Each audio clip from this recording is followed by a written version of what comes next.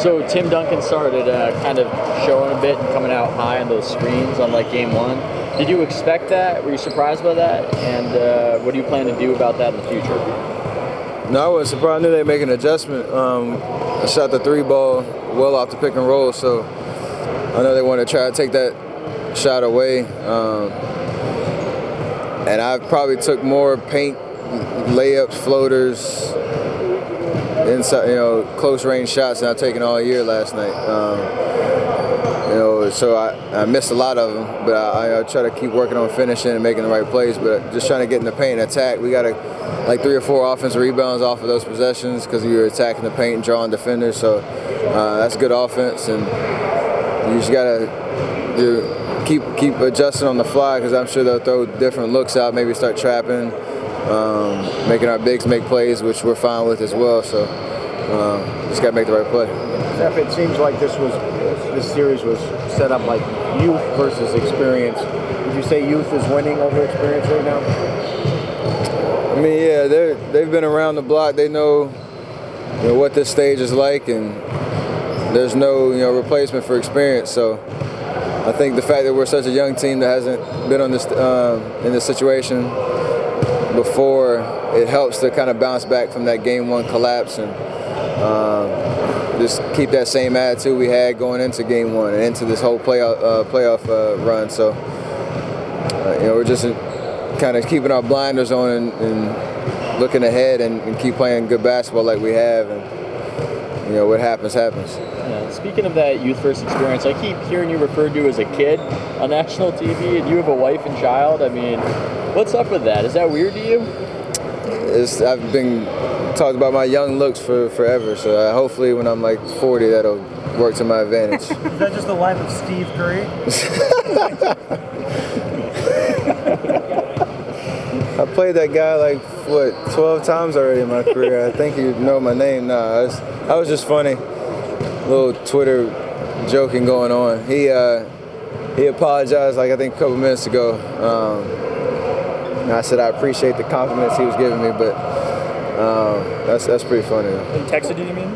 No, on Twitter. On Twitter, yeah. You've had 8 games of playoffs. Is there something you've maybe learned in these 8 games that you didn't know coming into the playoffs? But each game is different. Each game, you get to start over basically, and though you're playing the same team, there's going to be adjustments made, and each game takes a different feel, and so you can't get too down like we did in game, or can't get too down after a situation like game one when you give up a huge lead like that, because you have another opportunity to come back and play well and get another win, and so each 48 minutes is it's a special opportunity to get a win. A lot of people were concerned about you for the amount of minutes you played the first game. You played slightly fewer last game, and how concerned are you about maintaining your energy? I mean, maintaining your legs in the fourth quarter and maybe overtime. Just such an important thing to take advantage of the downtime in between games. I mean, I played like 101 minutes, I think, in the first 2 games, so something like that. So it's just just trying to stay fresh. I'm still young. I don't think it hopefully won't take too much of a toll, and I think that's good. Have to play big minutes with the lines we have, and being able to make impacts on the floor no matter how many minutes I play, and just try to stay as fresh as possible. As I go around Oakland, everybody's talking about, everyone wants to know, what happens when Steph or Clay don't go crazy from the outside, don't have these incredible shooting nights? Can the Warriors still get it done? Hopefully we won't have to find out. Hopefully we won't have to. We've been taking turns, and the other guys have been stepping up making plays. I mean, you can't get distracted by we had big games, but Jarrett coming in the fourth quarter last night and making 2 or 3 big shots in the fourth. Draymond hits a huge 3.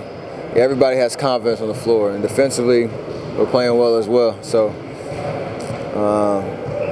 no matter who's having big nights or who's making big plays, we find a way to get it done. And we have to maintain that, especially against a great team like the Spurs. How much does it mean to you when Clay can take a guy like Parker and you're not having a chance? fact that he does such a good job? He's done a great job. I mean, he uses his length. For a 6'7", 6'8" guy, he's quick laterally, and even against a guy like Tony Parker, he can contest his paint jump shots and layups and try to make him shoot over him and chase him around the floor and still have a huge night offensively. So, you know, he was our MVP last night, just doing it on both ends and having a huge monster game. And I think, you know, with Klay's attitude when it comes to each individual game, you can expect that same mentality for Game 3. So, big matchup for us on both ends. So if they're playing 3, clearly don't take it off. Are you determined to get in the lane? It seems like in the fourth quarter you were really looking to get in the game. Yeah, they're ball pressing all the way at half court, and like I said, we have so many threats that if you pressure that far out, I have a lot of room to work with to get in the paint and just got to continue to work on finishing. And I got to the free throw line a lot last night because our floor is so spaced. You know, you have a guy like Klay who had 7 threes in the first half. You got to stay home on him.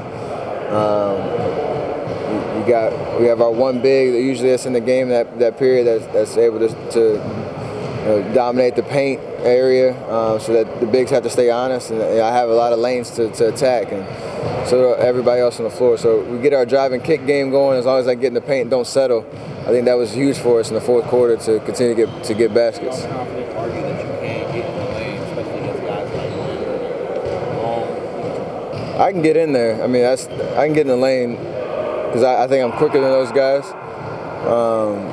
It's just making the right play once you get in there. Sometimes they might rotate and send help, and you gotta be able to find that right outlet, who's open. And other times just getting the ball on the rim somehow. Bogut got a tip in last night. Festus got a tip in last night off of a drive by me or somebody else coming to the lane, just getting the ball on the rim and allowing those guys to do the dirty work. Sports Illustrated cover, how cool is that?